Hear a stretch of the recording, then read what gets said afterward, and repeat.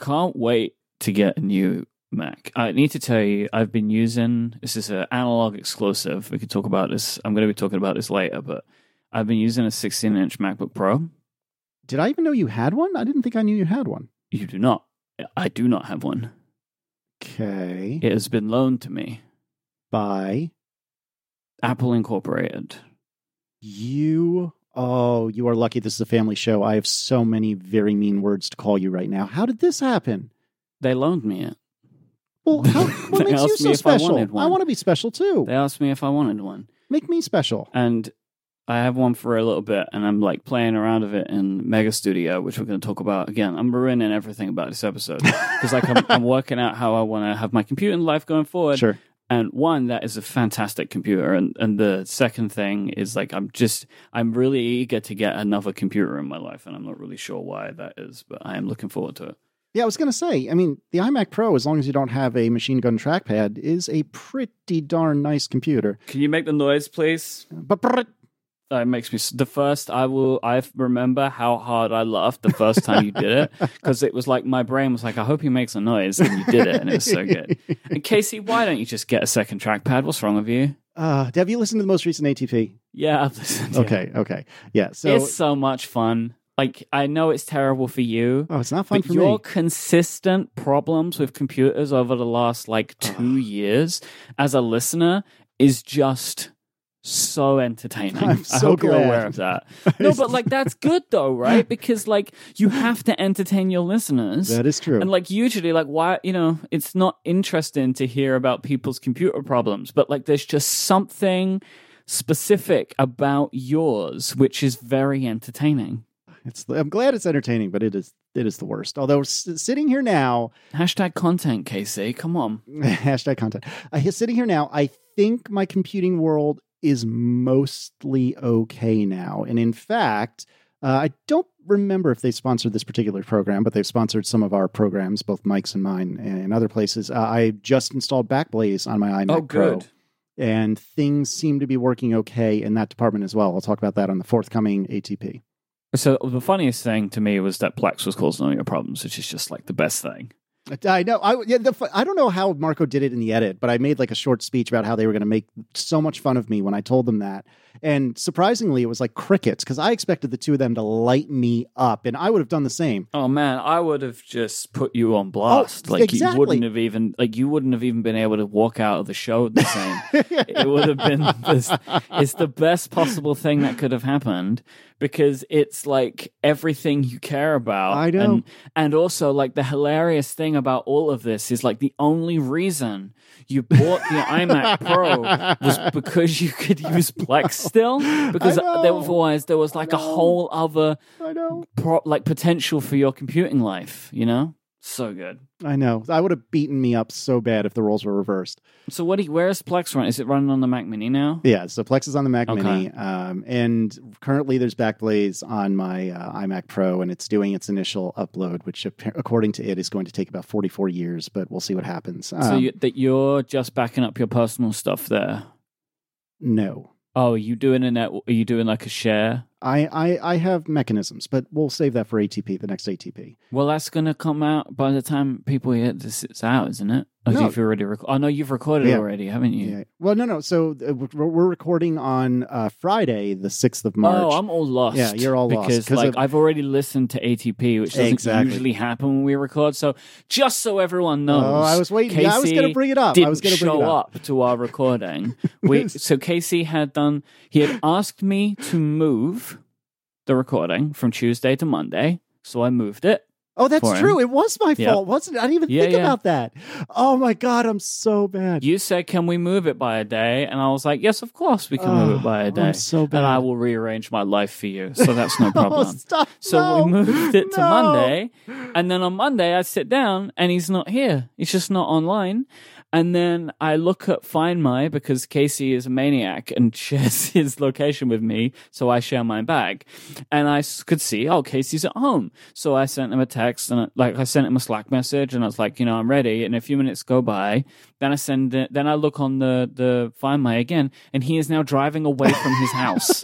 So I send him a text, and it goes to Do Not Disturb while driving because Casey's one of those people, safe people, correct people is what I mean, of course.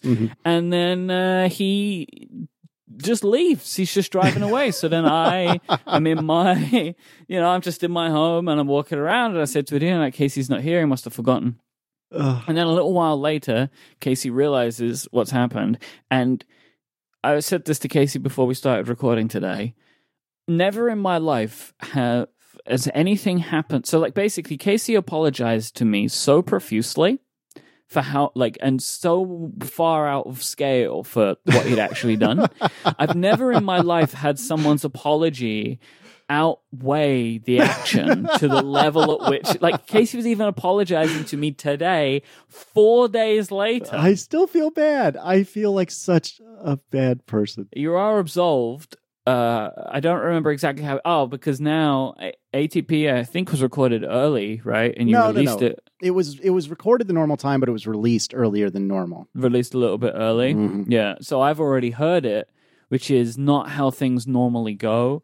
Usually, we record before ATP, but release after ATP. Right. So my world is all over the place. Yeah, it's all upside down, and it is entirely my fault. I kid you not, listeners.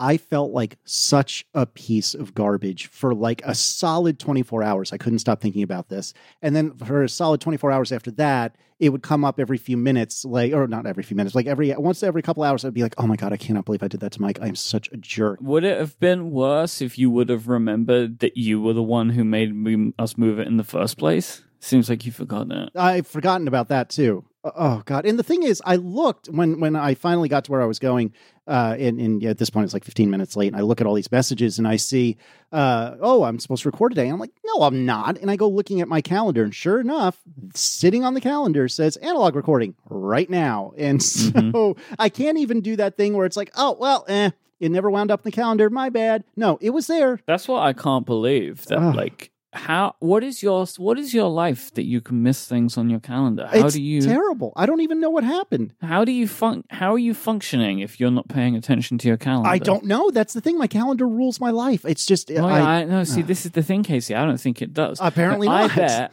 I bet that you are like a calendar internalizer.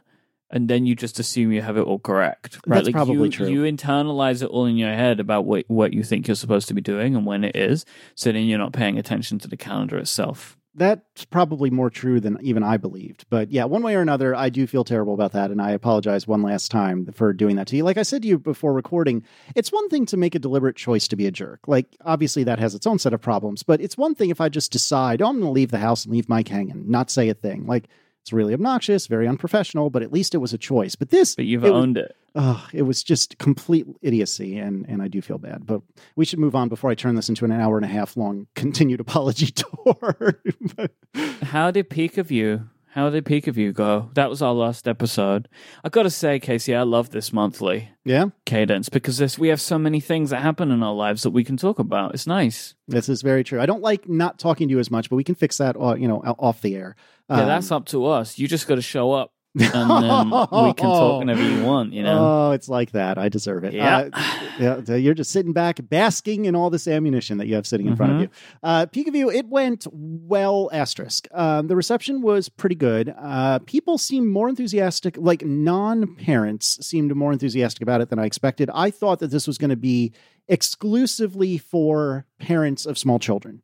And that's kind of how I wrote it. And I knew that, it does have other uses ostensibly, but really, this is just for the parents of small kids. And a surprising number of people seemed to say, no, I want this to show vacation photos to my friend or to show screenshots to a client or whatever the case may be, which is wonderful. Don't get me wrong, but it was surprising. And because of that, it's caused me to some degree rethink Peak of View's purpose in life and whether it really should be pretty exclusively designed for little hands, or should it be a not more full featured, but slightly different? Build my feature, you coward. Yes, it's on the Build my list. feature. It's on the list. So for those who don't remember, Mike wants to be able to select a series of photos and just make it like a de facto album within Peek. Like a temporary peek of you album, you know? That's what I want. Which does make sense, and it might happen. We'll see. Uh-huh. But anyways, yeah. So it got a lot of requests for things that I really hadn't planned to build, but for the most part were reasonable requests. You know, they weren't completely out of left field. In terms of sales, it has not gone terribly well, which is why I'm kind of pumping the brakes a little bit on building Mike's feature. I would say it's done about a quarter of what Vignette did, and Vignette did well. Like it didn't do great, but So I have a challenge on this for you. How much time did this one take to make compared to Vignette? yeah, you're just brutal. You're a bad cop today. I would say, because I don't have time tracking, Michael. Of course you don't. Because, I mean, imagine how easy this equation would have been if you could just go, let me open up my time tracking application and tell you. But I will say, I will concede, and I'm going to regret doing this so badly, but I will concede that there have been a couple of moments where I've thought, I kind of wish I did have that information for this. yeah, imagine the business decisions you could make with data available to you. Imagine that. But no, to answer your question, Peek of View took from November through early February, I believe it was. Yeah. And, but Seems like a lot less. But that included a big holiday break as well. So it was quite a bit less. And it was probably because that's my point. It's like, I bet that like your like earnings per hour or earnings per day is actually pretty similar because Vignette took a long time. You know, I'm not just trying to needle you, but this is the benefit of time tracking because if you are feeling dejected right now about what it made, I don't know if you are, it's up to you if you want to talk about that, but you could at least say, well, it actually wasn't off my hours per dollar ratio. Sure. And then you could be like, that's fine then. I'm not dejected about how much it's made. I was at first. I'm not now. I'm not enthusiastic about it, though. Like Vignette, I was relatively enthusiastic about. I feel like Vignette did all right. Peek of View has done meh. And I do think, to your point, you know, considering if you were to consider how long each of them took and how much money each of them made, I think the ratio is, as you said, probably about level. But nevertheless, I really wish it had done better. I mean, honestly, I think you could still bump it up with adding in some additional features. Yeah, I think so. Like, I don't think that it is outside of the realm of possibility that could happen. You know, I agree, and it also like I don't know how to make it happen, but it would be. I was envisioning how this would be cool if I was like plugged into the online parenting communities, you know, or something a little more generic than just a bunch of Apple nerds. Yeah. Sometimes you have to go and find your audience, which isn't easy. Exactly. Right? Exactly. But anyway, but it's all in all, I am pleased with it. I did the one major thing, which a lot of people very justifiably complained about, which was on the released version of Peek of View, the initial version of Peek of View. If you zoomed in on a picture, it would only zoom in the center, and you couldn't really pan around. And when you released, it would go back to full size or regular size. And I did that because I thought small fingers, you want something that's predictable and that will always bring you back home, so to speak. But a lot of people really didn't like that, and for adults, it was terrible. And so I did end up implementing that, which is much harder than you would think, but I was able to do it, and I think it's working pretty well. So that got released. That was the biggest hurdle I can think of off the top of my head. I'm in the midst of, I think I've got most of the important guts working now. It's just the user interface part. But some people have said, I literally have 500 photo albums and they're all nested in folder, this folder, which has that folder, which has that folder, which has that folder. Can we do something more than just one flat list of 500 photo albums? And so I've gotten most of the plumbing done for that. And I think that's going to be the next step is if I detect that you have more than, I don't know, maybe 50 photo albums, and if I see that you have a bunch of folders or something like that, then it'll allow you to like hierarchically browse through your albums to pick the one you want, which will make that one use case considerably better.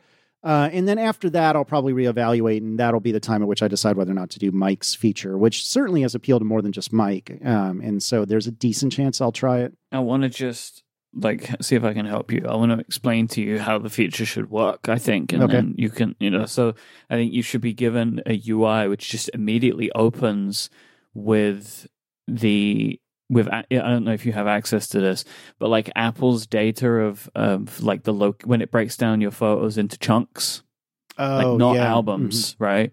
When because Apple will do this thing where it's like this location over this period of time. And if you're able to get into those, it's like such a fast way to pick, especially vacation photos, because you could just select all on those and then just uncheck the ones you don't want and then add them in.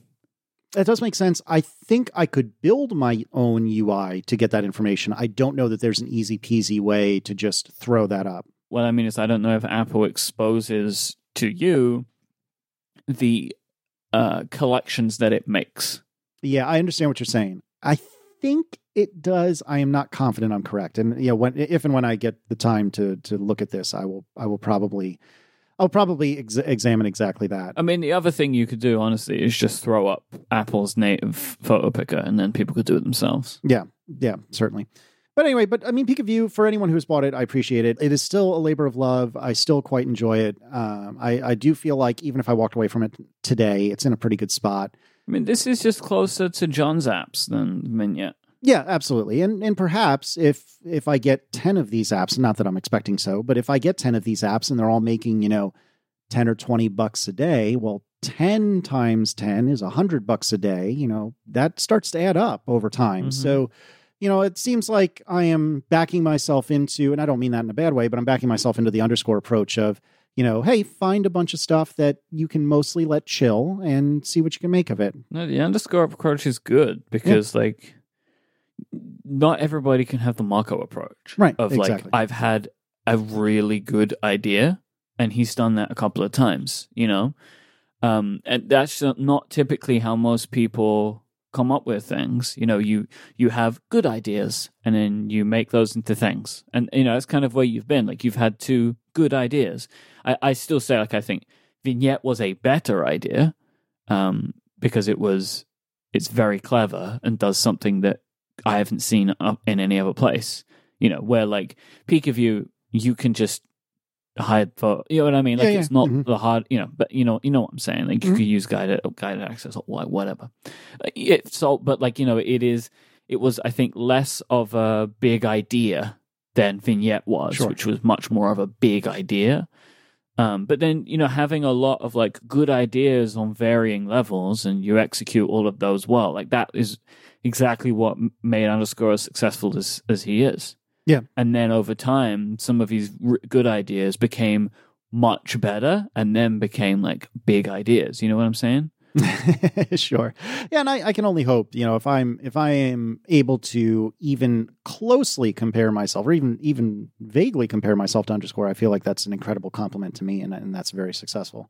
I still maintain that Vignette is it has more opportunity left, but it's whether you want to approach it.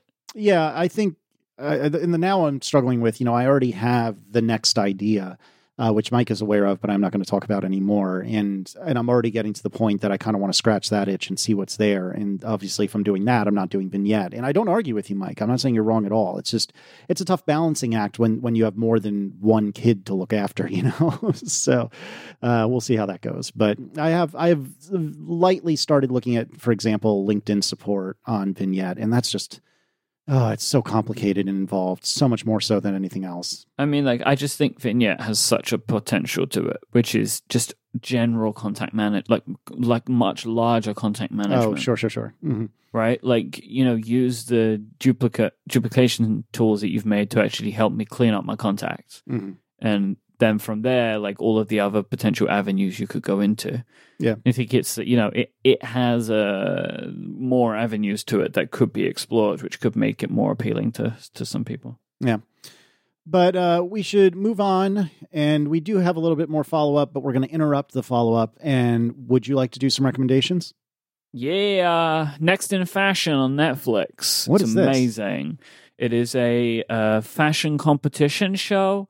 You think of your bake-offs, that kind of idea, but it is a fashion show hosted by television personality, model, designer, Alexa Chung, and Tan France from Queer Eye. It is really good. It's a very, very good Netflix reality show. And it's basically about finding the next great fashion designer. Very entertaining, very fun, it's great to binge. It's one of those like high stress but friendly competition shows, which I enjoy. That is like the ilk of competition show that I enjoy. Like there are stakes, which is everybody wants to win, but they also help each other. You know, so you know that works for me a lot. I really recommend this. It's genuinely fantastically entertaining, and I love Tan. And yeah, and you said that's on Netflix. That is a Netflix show. Well, that is a perfect segue then, because I would like to recommend, although I am only one episode in so far, it is already very good. Drive to Survive, which you had reminded me of. You had reminded me of this last episode, and it just came out, like a week ago, something like that. And I am only one episode in, but it is very good. I was worried because we loved season 1, like absolutely just unbelievably. Just adored it, right? We spoke about it. I already recommended Drive to Survive. And the second season, I was like, there's no way it's going to be as good. And what I'll say is, I think that the show is as good. We didn't react to it in the same way, right? Because we knew what we were getting going in, but I still enjoyed it more than I was worried. You know what I mean? Good. I was worried I wasn't going to enjoy it as much, but I was like, no, this is really good. And what makes it so good this time is they got access to everybody. So, like, in the first season, McLaren and Ferrari are notably absent from the show, right? Like they are not on it. But in this season, they are really involved. And in fact, the overall season arc focuses more on McLaren and Ferrari than anybody else, which I think was warranted. Like there was actually, what it feels like with that show is they will put the focus where they need to, depending on where the stories are through the season. You know, like that's, it feels like now they have that much more available to them. Like they don't just follow McLaren and Ferrari because they're the best, but they follow them because they actually had some really interesting stories to tell this year about what was going on there. But yeah, really just excellent. I cannot wait for the Formula One season to begin, which is next weekend. No, you did not pay attention to last season. Is that correct? No, okay, so like I want to talk about Formula One a little bit more because it's kind of funny, really. There seems to be quite a large overlap between the audience that follows me online and liking Formula One. Sure. Because I'm getting a lot of people, like, they'll see me like a Instagram photo of a driver and they're like, whoa, wait a second. Like, this is happening to me a lot. But I used to watch Formula One when I was a kid, like every weekend. Like I really loved it, and then just fell out of it. But like my love for it was always just like surface level, you know, like I watched the races.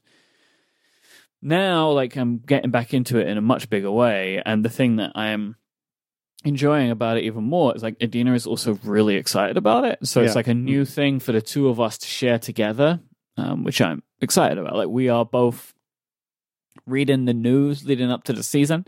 And we're like, oh, did you see what happened with Ferrari today? You know, like, and that's fun. So we'll start watching. We're gonna start watching next weekend. I haven't worked out how we're gonna watch it yet. In the essence of like when, because the first Grand Prix is the Australian Grand Prix, which starts at like 5 a.m, and we're not waking up at 5 a.m. for it. Oh, come on. Where's your dedication? I don't know. Maybe we will. Maybe we'll get that excited. Like we actually haven't spoken about it yet, like how we're going to watch it. Maybe we will, because it'll be the first one. So maybe we'll both be a bit excited about it. And then, you know, we haven't really picked teams yet, but I have some favorite drivers. And so I'm kind of like, that's the thing that I'm working through right now. Like, who do I really like? And this season has kind of like, it's opened up my eyes up to different people. Like since I was a kid, I have a soft spot for Lewis Hamilton, right? Mm-hmm. But you feel like you can't like Lewis because he's the best. Right. But when I was watching him when I was a kid, he was just starting out, like when I was younger. Not a kid, because we're similar ages, but like when he was starting out and I was watching it, like when he was actually racing for McLaren, right? It was super exciting to watch him get better and better, right? And then also I have a thing of he's British. So like I am naturally like I gravitate towards that. Sure. But I'd always just figured that because he's the best, he's going to be an idiot. But he's like getting to see him in this season. Like, no, he actually seems like a genuinely nice guy, and like seems to really care about people. So I can't help but love him. But also, like on my list of current favorites is Carlos Sainz, who races for McLaren. He just seems really nice and cool, and I love the relationship he has with his cousin, who's his manager. Lando Norris, also McLaren. So I think I'm like gravitating towards. Well, now slow down though. Is Lando Norris the one whose dad basically bought him a seat? No. That's Who am I thinking of? You know who I'm thinking of? yeah. They're Canadian, Yes. and they race for Racing Point yes. because he was previously at Williams, but then his dad invested in Racing Point and moved him there. I don't remember the guy's name right now. You can look that up. Alex Albon, who races for Red Bull, also he's Thai British, and he has like learning about him in this season is really interesting. And Esteban Ocon, who's also amazing, and he's back in this year. So these are like my current roster, and so I'm starting to gravitate towards McLaren, which is funny for something that I'm going to talk about soon that you know about. That is happening before the next episode.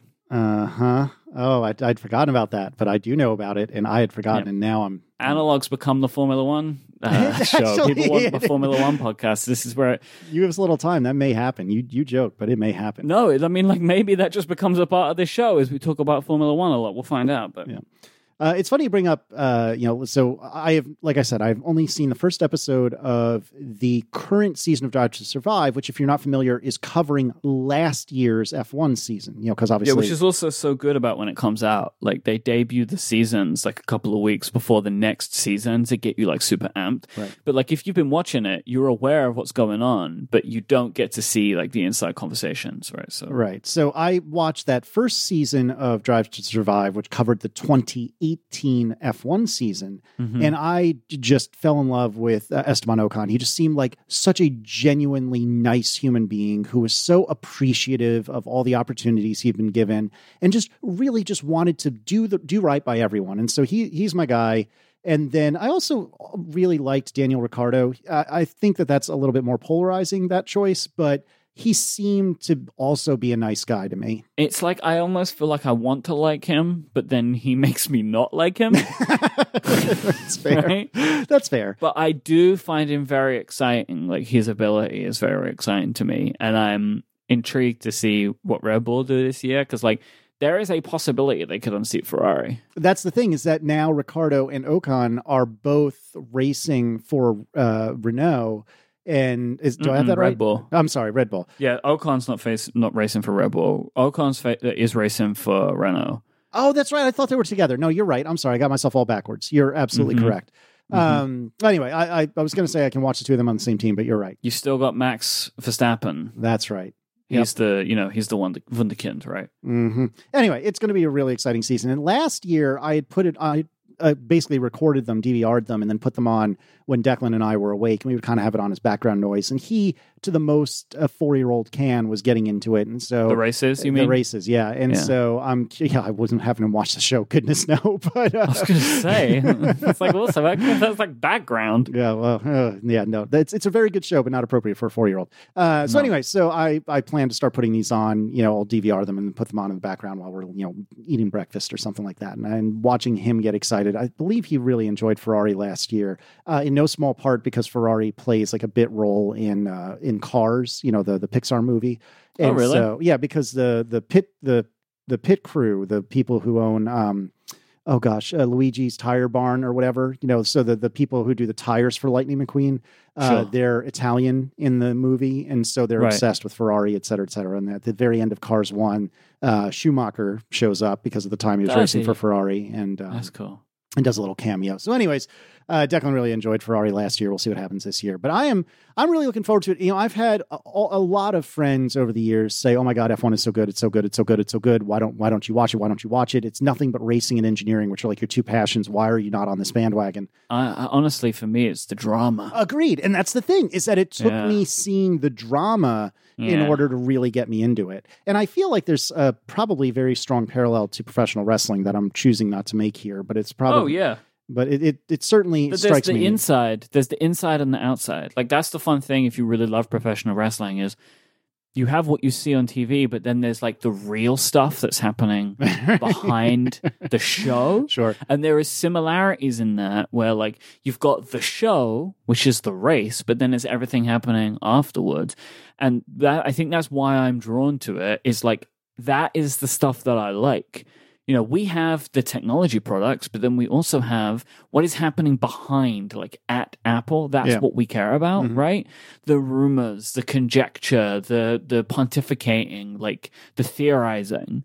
And I think I'm going to get a lot of that out of F1. I agree. So. Yeah, and so let's make a deal. I will make a deal that I will finish this season of Drive to Survive by the time we record our next analog. And let's at least put it in the show notes as a topic of discussion, both the series Drive to Survive as well as whatever races have occurred. You said the Australian Grand Prix for sure. I haven't looked at the calendar, so I don't know if there'll be any others before we record next. But let's dedicate a little segment. There might be like one more, but I think there should probably be 2 races by the time we get around to it. So let's add that as maybe a pre-relay your feels section for next episode. And if we like it, maybe we'll keep up with it. And if we don't, then we'll never do it again. Yeah. How funny though. This is my first sports podcast. I know. I never saw this happening. I never saw this happening in a million years. One quick addendum or addition to my recommendations. I won't belabor this because it's ancient, but Aaron and I binged Downton Abbey over the last month or two. The whole thing? Yeah. Holy moly, get a job, Casey Lewis. Yeah, it's really good. Who knew? I watched the first episode and was like, this is not for me. And then the last 10 minutes of the first episode, there was a twist. I don't even remember what happened, but I was like, oh. And then fast forward 2 or 3 episodes later, and now I'm the one begging Aaron to watch, which she was the one who asked me to watch it originally. And now I'm like, oh, the kids are in bed. Let's watch. And I enjoyed it way more than I expected. It's a historical drama about rich, fancy people in Britain. And on paper, that sounds terrible, but it was actually very, very good. You said you and I spoke privately. You have not seen it. Is that correct? No. Okay. I'm not interested in Downton Abbey. I don't know why. I've seen some of it and it's like, okay. Because you've lived it, man. Because you've lived it. I don't think you understand what it's like to live here. Yeah, fair enough. Actually, something that was in the show notes, which we're probably not going to get to today, but I wanted to ask you about is what's going on with Meghan and Harry. Do I have that right? And what your take on all that was. We'll talk about it another time. All right, fair enough. All right, what else is awesome these days? Pingdom. Let me talk about Pingdom, first sponsor of this episode. While you've been listening to the show, how would you know if your website had gone down? Would you know if your customers couldn't click that buy now button or access your most recent blog post? You could stumble across this problem by luck. You could have someone tweet or email you, but that's no good. You want a real system. You need something to tell you when everything is running smoothly on your website, and more importantly, when it isn't, and this is what Pingdom will do. Pingdom detects around 13 million outages every month. Hopefully, they won't be all your website. That would be unfortunate for you. But that's because that's more than 400,000 outages a day. I don't even think there's enough time in the day. Pingdom help keep your sites and the sites that you love online. It doesn't matter if you're a startup or a Fortune 500 company, you want alerts about any critical website issues. And Pingdom will let you customize how you're alerted depending on the severity of the outage as well. They're also going to track and analyze your website's load time so you can see what's affecting your user experience, and you'll get reports from them as well so you can know just how well your website is performing at any given period. If you have a site of any size, you want Pingdom, and they have a no-fuss approach to get started. All they need is the URL that you want to monitor, and they'll take care of everything else. Go to pingdom.com/relayfm right now for a 14-day free trial with no credit card required. Then when you sign up, use the code ANALOG at checkout to get a huge 30% off your first invoice. Our thanks to Pingdom from SolarWinds for their support of this show and Relay FM.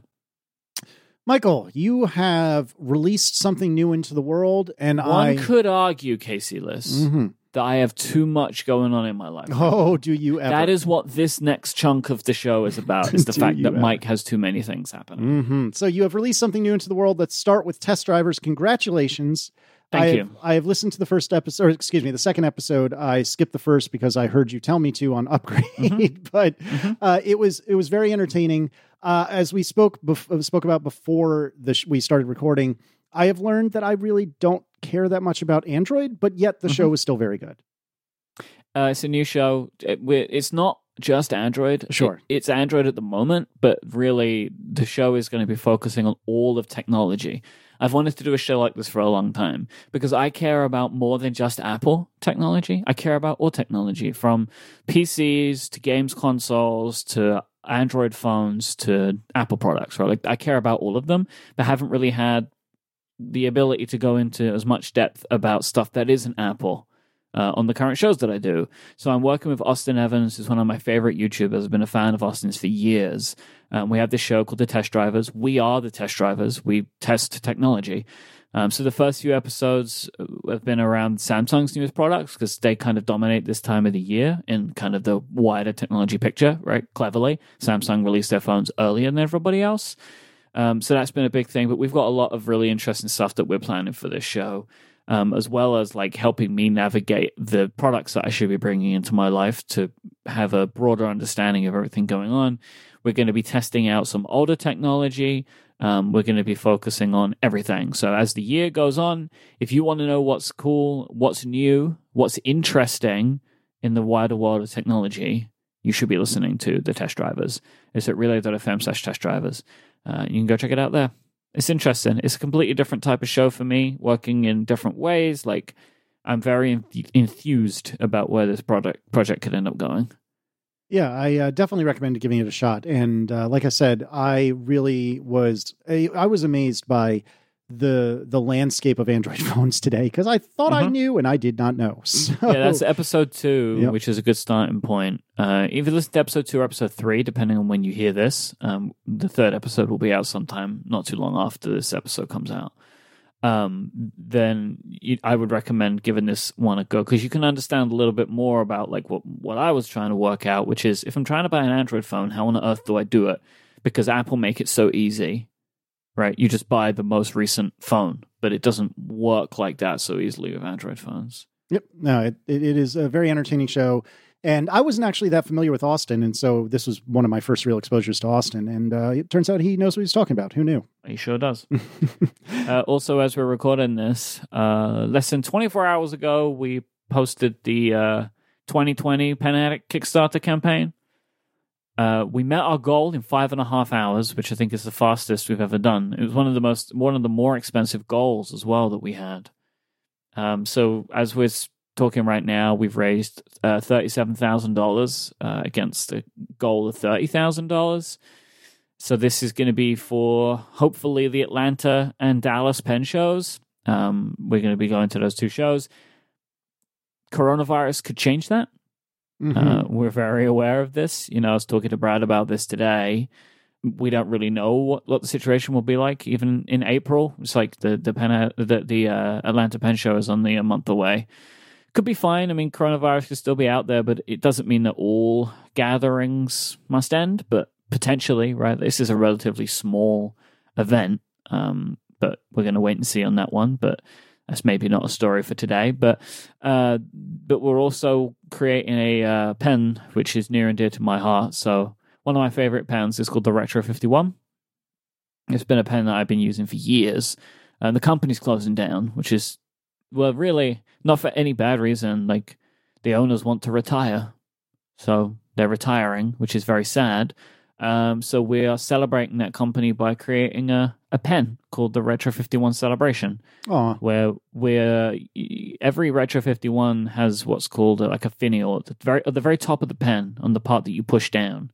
They put a little design, because every single Retro 51 pen has a completely different design, which is what makes them so fun, and they're all themed in different ways. Mm-hmm. And they all have these little discs at the top, which have a little icon, which is about the pen itself, right? Like, they have baseball themed pens and they'll have a little baseball on the top or whatever. So we're taking 51 of those designs and putting them on a polka dot pattern around the pen.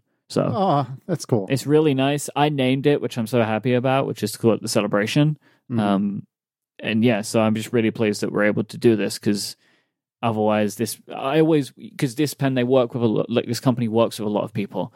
So you can, Brad's had multiple Retro 51 designs, and lots of other people in the pen community have. And I never did, because I just didn't have an idea that I was really wanted to do. But it was always in my mind that at some point I'll make a Retro 51. Sure. So, but then I was worried that was going to go away. But luckily they agreed to work with us on this. Probably one of their final pens that they're going to make. So we blew the doors off this campaign. We were funded in 5 hours, which is much faster than any other time, because people wanted to get in on this one. We're later than usual because this took a little bit longer to come together, because we're working with an external company to do the reward, where usually it's Brad that does it, right? Like Brad's company Knock does it, so we can just launch it whenever. The funny thing is, provided that everything goes normal and we do go to the Atlanta Pen Show, where we do our live show, the campaign that takes us to that show will be ending like 2 hours before we go live. Nice. So there are some timing issues with this campaign. But that's kind of funny that, like, basically the campaign ends and then we immediately start the show. But this is the thing that's changed for us over time. Like, the first time we did this, it was like, without that money, I wasn't going to be able to get to Atlanta. Sure. But this time, it's like, I can afford it and we'll be reimbursed later. But yeah, so that's one thing going on. And then the main event, I guess the thing you really want to talk about, is Mega Studio. Yes, sir. Mega Studio. What is going on? So congratulations, first of all, Thank you. that you have finally pulled the trigger on getting yourself a space outside the home. I know you've been talking about this for easily 6 months, probably a year now. This is very exciting. I've seen a couple of pictures. I've only seen stuff that has been shared publicly. I don't think you've sent me anything privately as yet. Not yet, 'cause I don't really have much. It's a big space, Mike. Big space. 600 square feet. That is a lot of space. Yeah, it's a lot of space. Now, you had said, I think you did say privately, or perhaps you said this on Cortex, and we'll put a link to the relevant episode of Cortex in the show notes. You had said it's like half an hour by public transit and like 10 minutes by car. Is that right? Yeah. And is that closer, further, or exactly where you want it to be? I would obviously love it a little bit closer. I mean, I'd love to have something in walking distance, but as far as a commute goes, that's the maximum commute that I would be like happy to do. Mm-hmm. Half an hour, like, it's not too bad, right? And if it's good to be such a short driving distance in case we need to get a taxi if we're moving stuff, right? That we've been taking like things here and there, right? Deliveries or whatever. Mm-hmm. So that's been pretty good for that. So before we get into the progress and kind of where things stand, I'd like to know a little bit more about the end game. So it sounded like, and we don't have to repeat all of Cortex, but just in broad strokes, it sounds like the idea is for both you and Adina to work out of there some portion of every week. And that's my first question. Like, do you plan to wake up at, or do like a 9 to 5 at the studio, or do you plan to be a little more flexible than that? Probably not 9 to 5, right? Because if I was leaving at 5, I wouldn't be able to record most of my shows. Or I'd have to leave halfway through them, Sure. But we will most likely do most days a week a typical working time, right? So we might be there from like 12 till 8 or 12 till 9, you know? But yeah, and I expect that we will be going together most days. And Adina might not stay for as long as I do, because, when I'm recording, she kind of has to be quiet because we're not building a room in the space. Like, I'm not interested in building a room. Right. We're gonna find a way to like visually break up my recording area, because I don't like the thought of recording and having my headphones on and people being behind me. Sure. I just don't like that. It makes me uncomfortable. So I'll have like a screen behind me, and then, we'll only see people from my sides. And she can, with the way that it's going to be set up and with how good my microphone is, she could be in the room and it's not going to be a problem. But at the same time, if she makes a loud noise, but that's going to be difficult for the audio, right? So we're just going to have to balance that out together. But honestly, like, she's in the house when I'm recording, and that's not too much of an issue. So, like, I don't see it being a big problem. But it's just going to be one of those things that we'll tweak. But she also doesn't necessarily have to be there for as much as I am there, and I could not be there when she is there, depending on how we're wanting to work. Totally. And so this would be, roughly a full work week, even if it's not at traditional working hours. And it sounds like you envision several different stations in the very end. And again, I would like to explore how we're getting to this point in a moment. But the end goal is obviously a podcast recording station where presumably your iMac Pro will live, I think. And then what you had mentioned something about like kind of a loungy area on Cortex, perhaps at the opposite end of the space. And I should note that the space, and I'm sure Mike will put a link in the show notes, is kind of very, very long, but just a big rectangular box. Mm-hmm. It's not that thin. I mean, the main photo that you see is from a wide angle lens, so it distorts things a little bit. Okay. Mm. But it's comfortably sized in all directions. So basically, the kind of the main plan right now is a selection of sections. So we have a lounge, which will have a sofa and TV and a chair and a beanbag chair, which I'm very excited about. Oh, beanbag chairs are delightful. Got the beanbag chair, waiting for the sofa. Then Adina will have a desk. There will be a second desk for visitors or whatever. So it will be set up for if people come to visit. So they can just plug in and they're ready to go. Are you just going to call that the Casey desk, or is that just going to be, or are you going to have a different name for it? Just in Casey, that's what we'll call it. And then, well done. Just in case somebody visits. That's the full name of the desk. And then I'm going to have two desks. I'm going to have a desk for recording and then a desk for editing and any other work that I'm doing. So I'll have like my main desk, then my recording desk. Mm-hmm, mm-hmm. Because I want them set up differently. And I don't need what each of them will have all of the time. Sure. And considering I have the space and do need to fill the space with furniture for many reasons, especially to help with the sound, which is a little bit of a nightmare, but we're like making progress on that. Then we're going to get there. People keep saying to me, "Oh, you got to hire a professional. Got to hire a professional." Adina's very good, and she's been doing the research, and I'm very comfortable with what she's come across. Like, you can find many people that have soundproofed spaces on their own, and professionals will want to do things to the space that I don't want done, like building a room. I don't want to do that because basically everything is costing a lot of money for this space. And whatever I spend money on, I want to be able to easily take with me when we move space in a few years' time, which will inevitably happen, right?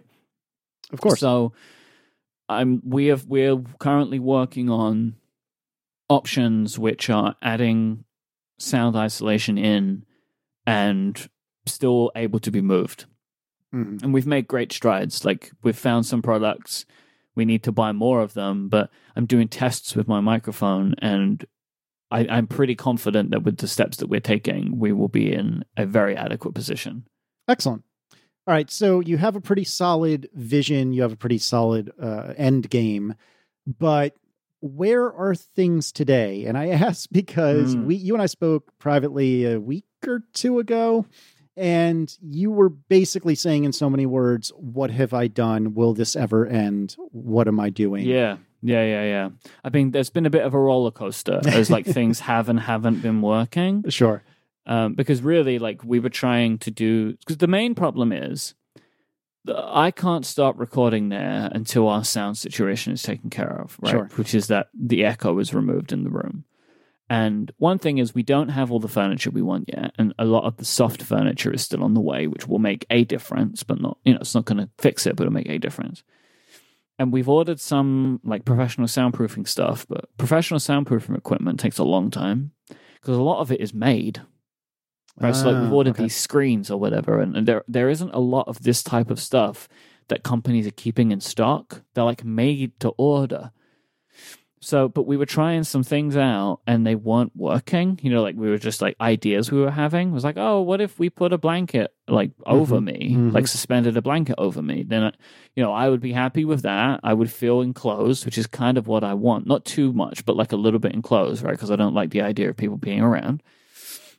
we could suspend a couple of blankets over the area, and then like that would do the job. And then we tried it, and it did nothing. Right, it just didn't work. Huh? Surprising. But then it was like, well, it's like, well, let me start investigating. It's like really looking into this. So she spent like a day and a half watching YouTube videos, reading things, and she was like, oh, well, what we need is a sound isolating blanket. Okay. I was like, oh, okay. And there are such things. They're heavy, but they work. We ordered one. I draped it over myself, completely eliminated the echo. Oh, wow. But that's not, but that is like me holding the blanket over me, right? Sure. Which is not the thing. So, we have, we bought some foam, but the foam that we bought, it doesn't do what we need. It's not aggressive enough. Interesting. Okay. So we have ordered some like professional sound isolating panels, like actual panels that are used by professionals. We did a bunch of research, found some that we liked. These are typically the things that I've seen in YouTubers' studios. Mm-hmm. They have these panels on the wall. So we've ordered some of those. They're on the way. But again, all this stuff is made. It's all like made and shipped. And then my hope is we're going to use the panels on the walls, panels like freestanding panels behind me, and then one or two of these sound isolating blankets, and that will get us to where we want to be. But this is just like the first stage. What I want is what I want. Is to be able to have enough done that we can start recording there and then make it better. Mm-hmm. But we can't spend a lot of time in the space until I'm able to record there, because we have to go and then we can do what we need to do and then have to come home to record. And that is being frustrating. So we can't spend as much time as we want to be able to spend there until we get the sound stuff taken care of. But basically, all of the things that we're looking for should be arriving before the end of the month, which is the goal, like to be able to have it in a stage where I'm recording my first podcast from Mega Studio by the end of March. That's the goal. See, I can't call dibs on that one because we won't be until next month. That's all right. Well, you never know. Well, you never know. Here's hoping that I don't end up calling dibs on it, because then you're done when you want to be done. I thought it was interesting listening to Cortex. You had talked more about the kind of ones and zeros and then the money of the situation, in the sense that, I found it fascinating that you had said, every day or every week or month or whatever, that I'm not actively using the office as an office or the studio as a studio. An exact figure as to how much that's costing you. You know that that's £100 or whatever out the window that you've wasted to some degree. Like, obviously there's for good reason. I just paid my first full rent payment, and like I paid it 6 days ago, and in the first 6 days I've been there one day. Right. And that's not what I want. I wanted to have been there maybe 3 or 4 of those days, because there was a weekend. Yeah. But, I just haven't been able to this week because I've been recording in the middle of the days or whatever. And it's too disruptive. Plus Adina's away at the moment. So I would be doing anything that needs to be done, I'd be doing on my own. And I also have another job to do, right? Like at the moment, I feel like I'm working 2 full-time jobs, because at least it has been like, because we've been spending 5 or 6 hours at the studio doing studio-related things. Then I'm coming home and doing the rest, like my actual work day. And that's not sustainable, right? But like it is only it's like when we moved house. Yep. This is just what it's going to be for for a little bit. Yeah, and it stinks. And it's especially hard that, here it is, you're spending hours at the studio doing more often than not like manual labor, lifting things, moving things, etc. And then you're wiped and you come home and have to be 100% on a show, or maybe even 2 or 3 shows, depending on your schedule. So I do not envy you. And I said to you privately, something along the lines of it's, you're ignoring the sweet bliss and momentum of the status quo at your own peril. And I do think it's for the best, but our life plans require me giving up my home office. Right. That's point 1. Point 2 is like, Adina has no space here to work. So her work was just in everywhere else in the house, which basically just meant every room in our home had some element of work to it, and we didn't want to live like that anymore. So between those 2 things, like we needed to do it, and it's always best to make a big change before you have to. Yep. So Well, I am excited for you. I do not envy you at this particular stage, although I am very much looking forward to someday somehow using the Just In Casey desk. It'll be all yours, baby. I'm going to have it set up like it's going to have a monitor, a keyboard, and mouse on it, and then like just a Thunderbolt cable, and then people can just plug in and they're good to go. You're a good man, Charlie Brown. That is very exciting. Yep, that's the plan. Which means I'm also in the... I have to work out my technology situation, which is... Yes, actually, that's true. I meant to ask you about this, and I completely forgot. So is the plan... All right, let's pause here. Let's take a second break, good idea, and then we good can idea. talk about this, because maybe you can help me. Probably not. We'll see. Try. Today's episode is brought to you by Squarespace. They let you easily create a website for your next idea. With a unique domain name, award-winning templates available, and more, they have everything that you are looking for. There's an all-in-one platform. That's what Squarespace is all about. You don't have to install or patch or upgrade anything. They've got everything you need. You don't have to worry about it. They even back it up with 24/7 customer support. No matter what type of website you want to make, Squarespace has the tools. When I say they're an all-in-one platform, I mean it. If you want to make a blog, if you want to make a site for your podcast, maybe your business. What about a band? What about a site for your local club, an event you've got coming up? Maybe you want to sell your physical or digital goods. You can integrate an online store. Squarespace has all of the functionality you're going to need. It's super easy to turn on and off what you want. The websites are all built with drag and drop tools, and they have wonderful options available to help you customize the look of your site to meet what you are after. They have everything that you're looking for. You want to make a logo? You can make that on Squarespace. You need to send an email campaign? You can do that with Squarespace. Whatever you want to do, they've got it. Go and look at it for yourself right now. Go to squarespace.com/analog. You can sign up for a trial. You don't even need to give them your credit card. You can build your entire website. And then when you're ready to launch it to the world, you sign up for one of their plans.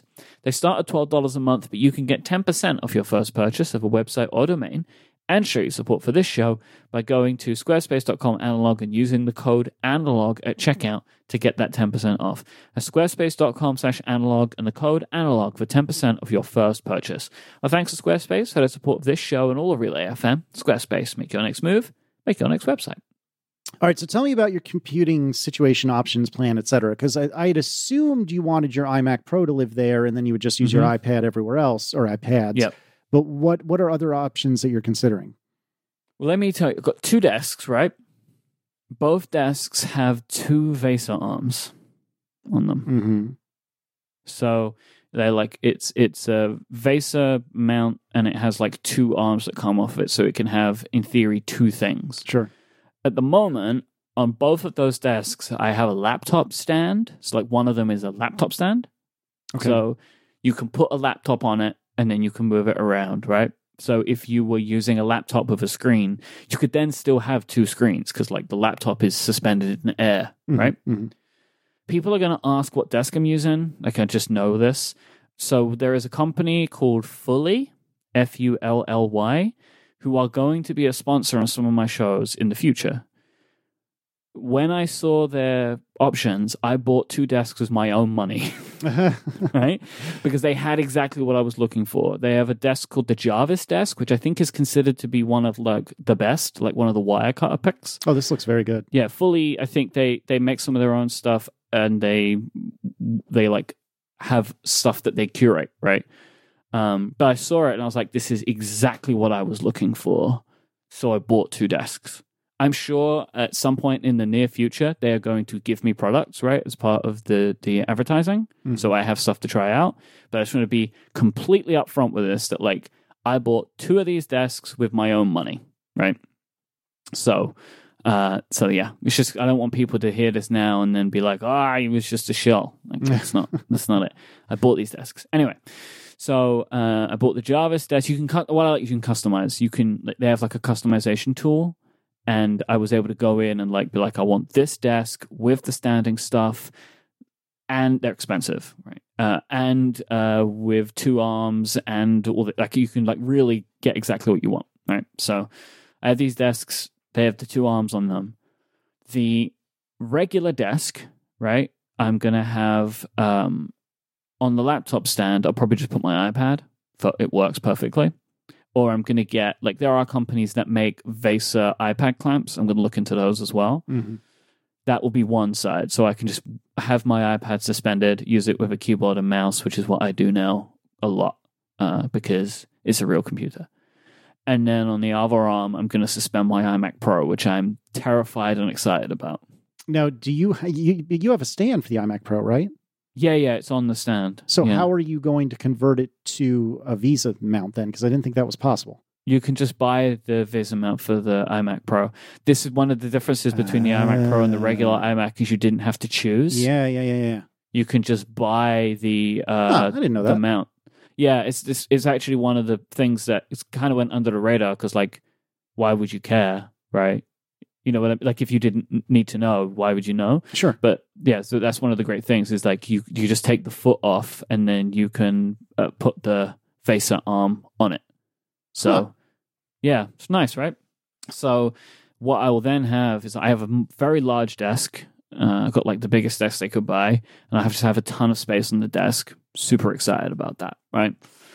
So yeah, that's what I want on that desk, right? And then on the other desk, I am gonna do a monitor and a laptop. You don't believe in laptops, though, man. That's why you have iPads. No, what do I use when I'm recording from hotel rooms? Yeah, but that's only because you have to. Right, but see, this is the plan. The plan is I have a laptop, which is my recording laptop.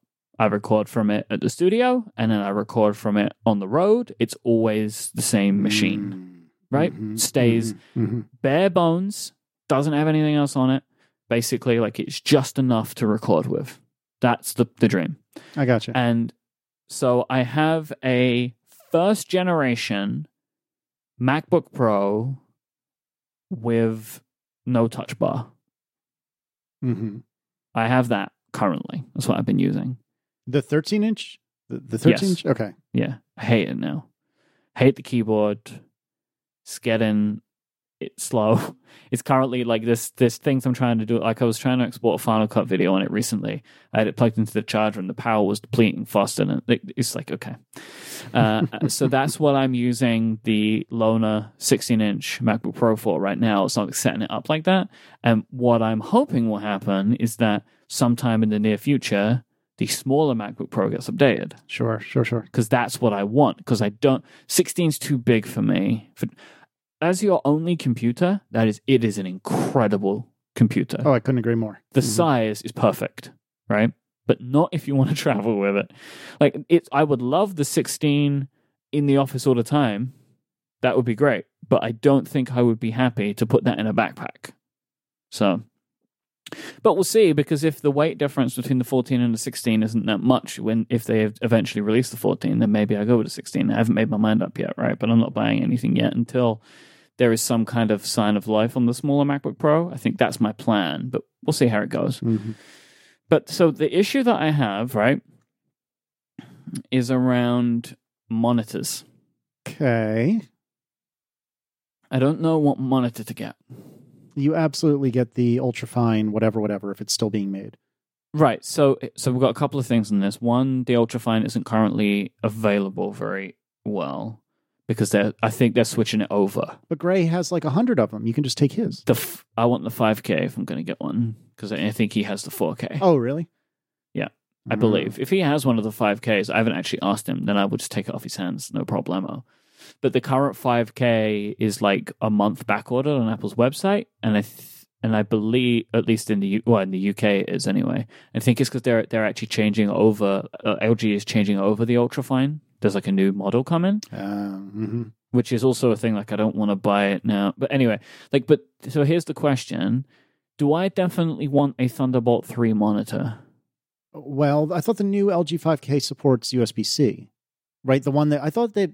Around the time the iPad Pro came out, I thought they changed the 5K so that it could be driven by an iPad. But you would have to ask Federico. Yeah, but no, I'm talking like, let's just start with the laptop desk, the recording desk. I want to have a monitor on that desk that the laptop is plugged into.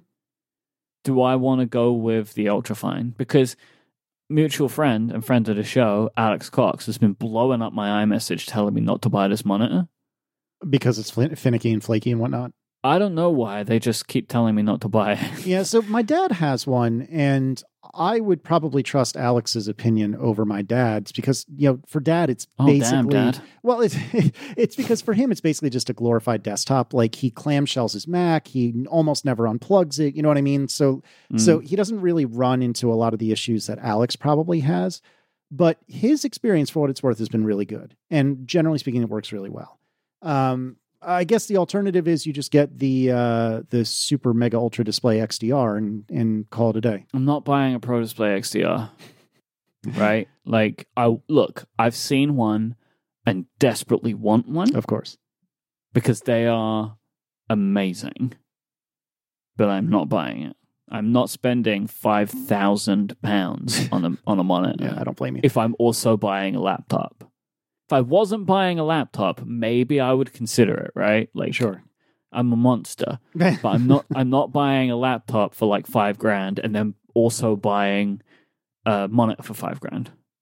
And this desk is not the Justin Casey desk, right? That is the Justin Casey desk is a third desk in your world. Yeah, Justin Casey desk is probably going to get like a 4K display or something, right? Like I'm just gonna maybe that's where I help Gray unload one of his monitors, right? Oh, Just take it for the Justin Casey desk. I'll ask him if he still has those. I don't know if he's throwing them out the window or something yet because he seems to really, really despise them. But yeah, this is my because then it's like. I also want a dock, probably, right? I think I know what dock I want. There's a company called CalDigit. You come across this company before? I've heard of it, yeah. They seem to make really good Thunderbolt 3 docks. So I'm probably going to go with them if I want to get docks. But then I'm like also a little bit confused about like what type of monitor can I use with one of these docks? Does it have to be a Thunderbolt? I don't think it does because it's got a display port. So in theory, if I use one of these docks, I could get any monitor I want. Well, yeah, careful though. So this is the problem. So here's the thing. So I'm looking at the CalDigit mini dock, and that has, let's see what it has here. It looks like it has 2 HDMI ports, 2 traditional USB and Ethernet. Yeah. And the thing with that is, in my experience, which is limited, I'll be the first to tell you, when I was setting up my work situation a couple of years ago at my last job, we got some reasonably decent and very affordable, I think they were LG 4K displays. And I found that when I tried to run them over HDMI at the time, and I know that HDMI changes even though the cables all look the same problem as USB-C, right? But at the time in 2016, if I plugged in a HDMI cable to my MacBook Pro, which at the time had an HDMI out, and if I plugged the other end of that cable into one of these 4K displays, it would only run at 30 hertz, which means it looks totally jumpy and terrible. And the only way I could get it to run at 60 hertz, which is what we're used to, is by using mini DisplayPort. So looking at... So I would probably they have a product called the TS3 Plus. That's what I was going to say, is that you want that. And that has DisplayPort and 10 gigabit Ethernet and 2 Thunderbolt 3s. And because it is, I want these on each desk, both my desk and the... Justin Casey desk? Yeah. No, and the recording desk and maybe the Justin Casey desk. Yeah, probably that's what I want too, right? So people can plug in. And that this has got like a lot of I/O on it. And I'm just wondering, would this work? Like, could I, in theory, plug any monitor I wanted in at that point? See, I don't know about 5K. I'm not as familiar with what 5K needs. What I would do if I were you, I don't think I would need 5K though. I mean, let's be real. You may not. I think if I were you, what I would do... Because I also don't really want a big monitor. I want like something like 27 inches or something. Like I don't want to go over 30 inches for the monitor. Well, but for 27 inches, I would argue you still want 5K. So to me, the dividing line is roundabouts of 22 inches. 22 inches, you can do 4K, you're fine. It still looks retina, it looks great. That's what I did at work. At 24, 25 inches is when you're really starting to get into, no, you really need 5K. And if you think about it, at 27 inches, that's an iMac. So you definitely want 5K. Right, but there are a lot of like Dell make like a really nice looking monitor. The Dell Ultra Sharp, and they do a 27-inch 4K, but you just told me I don't want that, right? Yeah, I don't think you do, because I think it's not going to look near as nice, especially if you're sitting it next to an iMac. Now, if you're just sitting it next to a MacBook Pro, you might be able to get away with it, but I felt like when I was looking at 27-inch 4K monitors, I felt like I could sort of see the pixels in a way I could not with a 22-inch 4K or a 27-inch 5K. And my eyes are not great. So if I could see it, most people should be able to see it. So if I were you, what I think I would do is for the recording desk, I would investigate getting a non-LG ultrafine, whatever it is, 5K monitor. Are there other 5K monitors of about 27 inches that would work with this TS3 Plus Thunderbolt dock? How am I going to know that, though? Well, I don't know. You have to ask around. Maybe a listener can write us. Or you can do an Ask Upgrade from you to you. I don't know. But I would look can't do it from me to me, can I? Well, yeah, you know what I mean. Like you'll submit your own Ask Upgrade. But anyway. So like a 27-inch 4K monitor, you say doesn't look good enough? I don't think so, personally. I really don't. I feel very strongly about this. Oh, am I going to end up buying this stupid display? So here's hear me out. Hear me out. What I would recommend is investigate the situation for 5K and getting it hooked up to this TS3 Plus dock. I like this dock. It looks good. It looks like it has all the I/O you would ever want. And so the theory is you bring your magical 14-inch MacBook Pro, you hook it into this TS3 Plus dock. You got power, you've got whatever USB you'll need for your mic and whatnot, and you'll have some monitor, either a 27-inch 5K of some, I don't know, generation or whatever, some flavor that we're not aware of. Or if you can't get 27-inch and 5K, just get a 22-ish inch 4K, because it'll still look good. It just won't be as big, but at least it'll look good, right? It won't look out of place next to your Retina MacBook Pro monitor. That's your recording desk, right? Because I guarantee you can set up a 4K display against this TS3 Plus dock and you'll be fine. And you can get a 4K display reasonably affordably. Last I looked, it was like $200 for one of these. Now, they're not beautiful in terms of the bezel and stuff like that. They're not the most high quality display panel that's ever existed. But if you wanted to, save a little bit of money, you could. Maybe you don't, but at least you could. For the Justin Casey desk, I would absolutely try to get something off of Gray, preferably a 27-inch 5K. If not, get the 4K, because that'll have enough I/O, including Ethernet, if I'm not mistaken, to get you what a hotel person, like a hotel desk, would need. You know what I mean? Like if I'm coming into work for a couple of days, I just need a monitor. Maybe a keyboard, if you're not going to use Bluetooth or something, right? Enough to get me by. And if that LG is not the most reliable thing, I'm only there for 2 days. Who cares? Like, it doesn't matter. So absolutely take an LG of either 4 or 5K size and put it on the Justin Casey desk, and then spend a little time and potentially money getting your proper Thunderbolt dock and a decent monitor for your recording desk. That's what I would do. The monitor thing is so difficult, though. It is very difficult. I don't even know how it works with 5K, to be honest. I don't think there are any 5K monitors available. Last I had looked, there weren't any. I mean, I've just done a cursory Google search, and there isn't any 5Ks. Like, I can't find anything good. I mean, I could go with, like, a 24-inch 4K. Yeah, that would probably work. So Dell used to, I don't think they do anymore, Dell used to make a 27-inch 5K or thereabouts. But yeah, I keep looking at a bunch of ultrafines, to your point. I don't see anything. They don't make it. Like, they make like a 32-inch 4K. Yeah, see, you are not going to want that. I really think you'll be dissatisfied by that. I really, really do. So your recommendation is is either 5K for 27 plus. Correct. But if I'm going under 27, I can get away with 4K. Correct. Yeah, so let's see here. There was the Dell UP2715K 27-inch 5K Sounds monitor. Nice.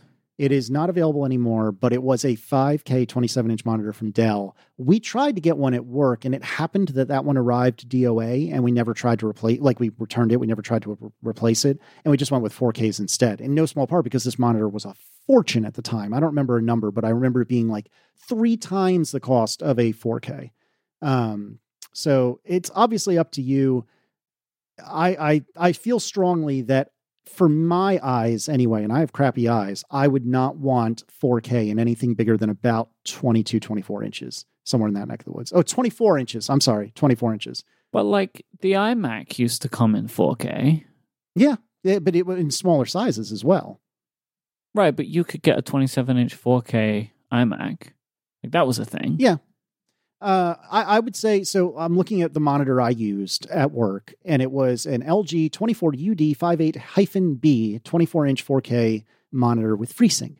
So this was 4K. Again, it's not the most beautiful monitor in the world. The bezel's kind of ugly. The mount is kind of whatever. The panel was not stupendous. But for the kinds of things that you're likely to be doing on this, it's more than enough. And for me, it's under $300 with free shipping, which one is this? This is the 4K option that I had recommended. And so I've just put it in the chat room, and we'll put it in the show notes. So this is what I used at work. I used 2 of these at work and clamshelled my computer. Oh, God. It's not pretty. I would prefer the Ultrafine. And that's fine. That's perfectly reasonable. Then it's a lot more money, but you'd be getting a lot better monitor for it. But if you wanted the budget option, this is what I used. And it does work just fine.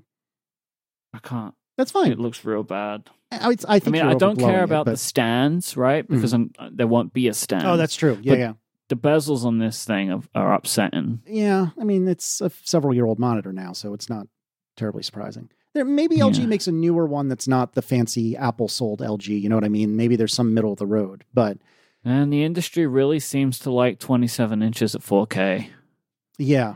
Like, I believe you, but like, it seems very difficult to find anything smaller. So what I would recommend is visit some, like, I don't know if you guys have Best Buy or some equivalent thereof. See if you can find one of these in person to look at, or alternatively, order from somewhere that you know you can return reasonably easily. Yeah, Amazon. Yeah, so if you are very careful when you take it out of the box, don't destroy the stupid styrofoam, and just treat it gently and expect, if you open this thing up, a 27-inch 4K, with the expectation that you're going to return it, the worst thing that happens is you like it and you think I'm crazy, and then no harm, no foul. And in the best case scenario, you realize, oh, Casey isn't crazy. I do have to return this, but I knew I was going to all along, so no big deal. This is becoming even more confusing. Why can't Apple just make a good monitor which is affordable? Tell me about it. If they just did this, then I would be fine, right? I wouldn't have to go through all of this. Yep. Or like, why can't the LG just be liked by everyone? Because the problem is, I'll get bored and not bored. I'll get frustrated and I'll buy the LG, and then everyone will get mad at me because I won't. But like the thing is, it's one of those things. Some people that have used it say it's not good. Some people that have used it say it's fine, but they won't say it's fine in public because then everyone uses the perception of everybody else, and they're like, well, no, such and such person said it's bad, so it's bad. Yeah, I mean, again, I've used Dad's 5K briefly, and it does seem fine. I wouldn't say it seems amazing, and I actually, based only on Dad's opinion, I would say it's amazing, but I do not live in a bubble, and I know that the 4K is probably this is probably all I need, right? I don't think you need a 5K, no, especially if you're going to run 2 up. I don't want the size. I don't I don't want a 27-inch monitor. Yeah, then definitely just get the 4K Ultrafine. Because what size is that? 23.7. That's perfect. Get the 4K Ultrafine, walk away, you're done. Because that still has all the docking station stuff in it, doesn't it? Because here's the problem, right? I was looking at because then you look at it and it's like, well, actually it doesn't have enough power, right? Like you can't charge of it. But then maybe I don't need that anyway if I'm going to use the CalDigit dock. Oh, right. Mm-hmm. But like I'm thinking, if I use this, I might not even need a dock anyway, right? On this desk. Yes, that's theoretically true. Although if I were going to buy a dock for any of your desks, I would buy it for this one. Oh no, I do want a dock. I do want a dock because I don't want to plug my audio equipment into the monitor. And I don't want to plug it directly into the machine. Like I want to plug it into a dock to then plug in, which is just like a me thing. Yeah, and that's reasonable. Plus, you're probably going to want Ethernet, which means you're going to need some sort of dongle docky sort of thing for that. I'm not going to use Ethernet actually. Oh, that's brave. A lot of people, a lot of podcasters say you can't podcast without Ethernet. I'm not one of them. Well, your boys never used it. I actually don't disagree with you, for the record. And our internet is incredible, so. Oh, actually, this doesn't include Ethernet, the 4K. I thought it did. It does have plenty of... Well, the dock, the CalDigit dock has it. Correct, yes. I could use Ethernet if I wanted to, but I just haven't decided that I will yet. Because I just don't think I need to. Like, Casey, this is stable 800 up and down. Oh, look at you. It's well done. It's bonkers. I think you get the CalDigit dock and some 4K display for you, and I think you take whatever display Gray is most willing to get rid of for the Justin Casey desk, and then you're done. Problem solved. All right. That's what I would do. I'm actually gonna text them as soon as we're done and say like, oh hey, what do you have? All right. Because if he has a 4K, if he has the 4K, then I don't even need to buy one. I'll just take that. That's true. And even if he has one of each, I would put the 5K on the just in casey desk because it's more space than you need and potentially less reliable than you want. And actually, that's another thing to be said for the dock. If the only thing you're doing with that monitor is monitoring, so to speak, you know what I mean? Like if the only thing you're doing is the monitor part, you're not leveraging any of the docking station part, you are more likely to set yourself up for success that way. Rather than if you're eschewing the Cal Station, Cal Digit, whatever it's called, dock, and trying to make your LG your docking station as well. Again, that's fine if you're me and you're at your just in casey desk, but if you're Mike, you want something super reliable, and I would not trust the legendarily bad LG displays to be your dock. Okay. See, we got it sorted. No problem. Maybe. Well, I am excited for your Mega Studio. I am super excited to see it at some point, someday, somehow, some way. And I will love working at the Just in Casey desk when the time comes. But I do genuinely wish you some congratulations, and I hope that it goes well.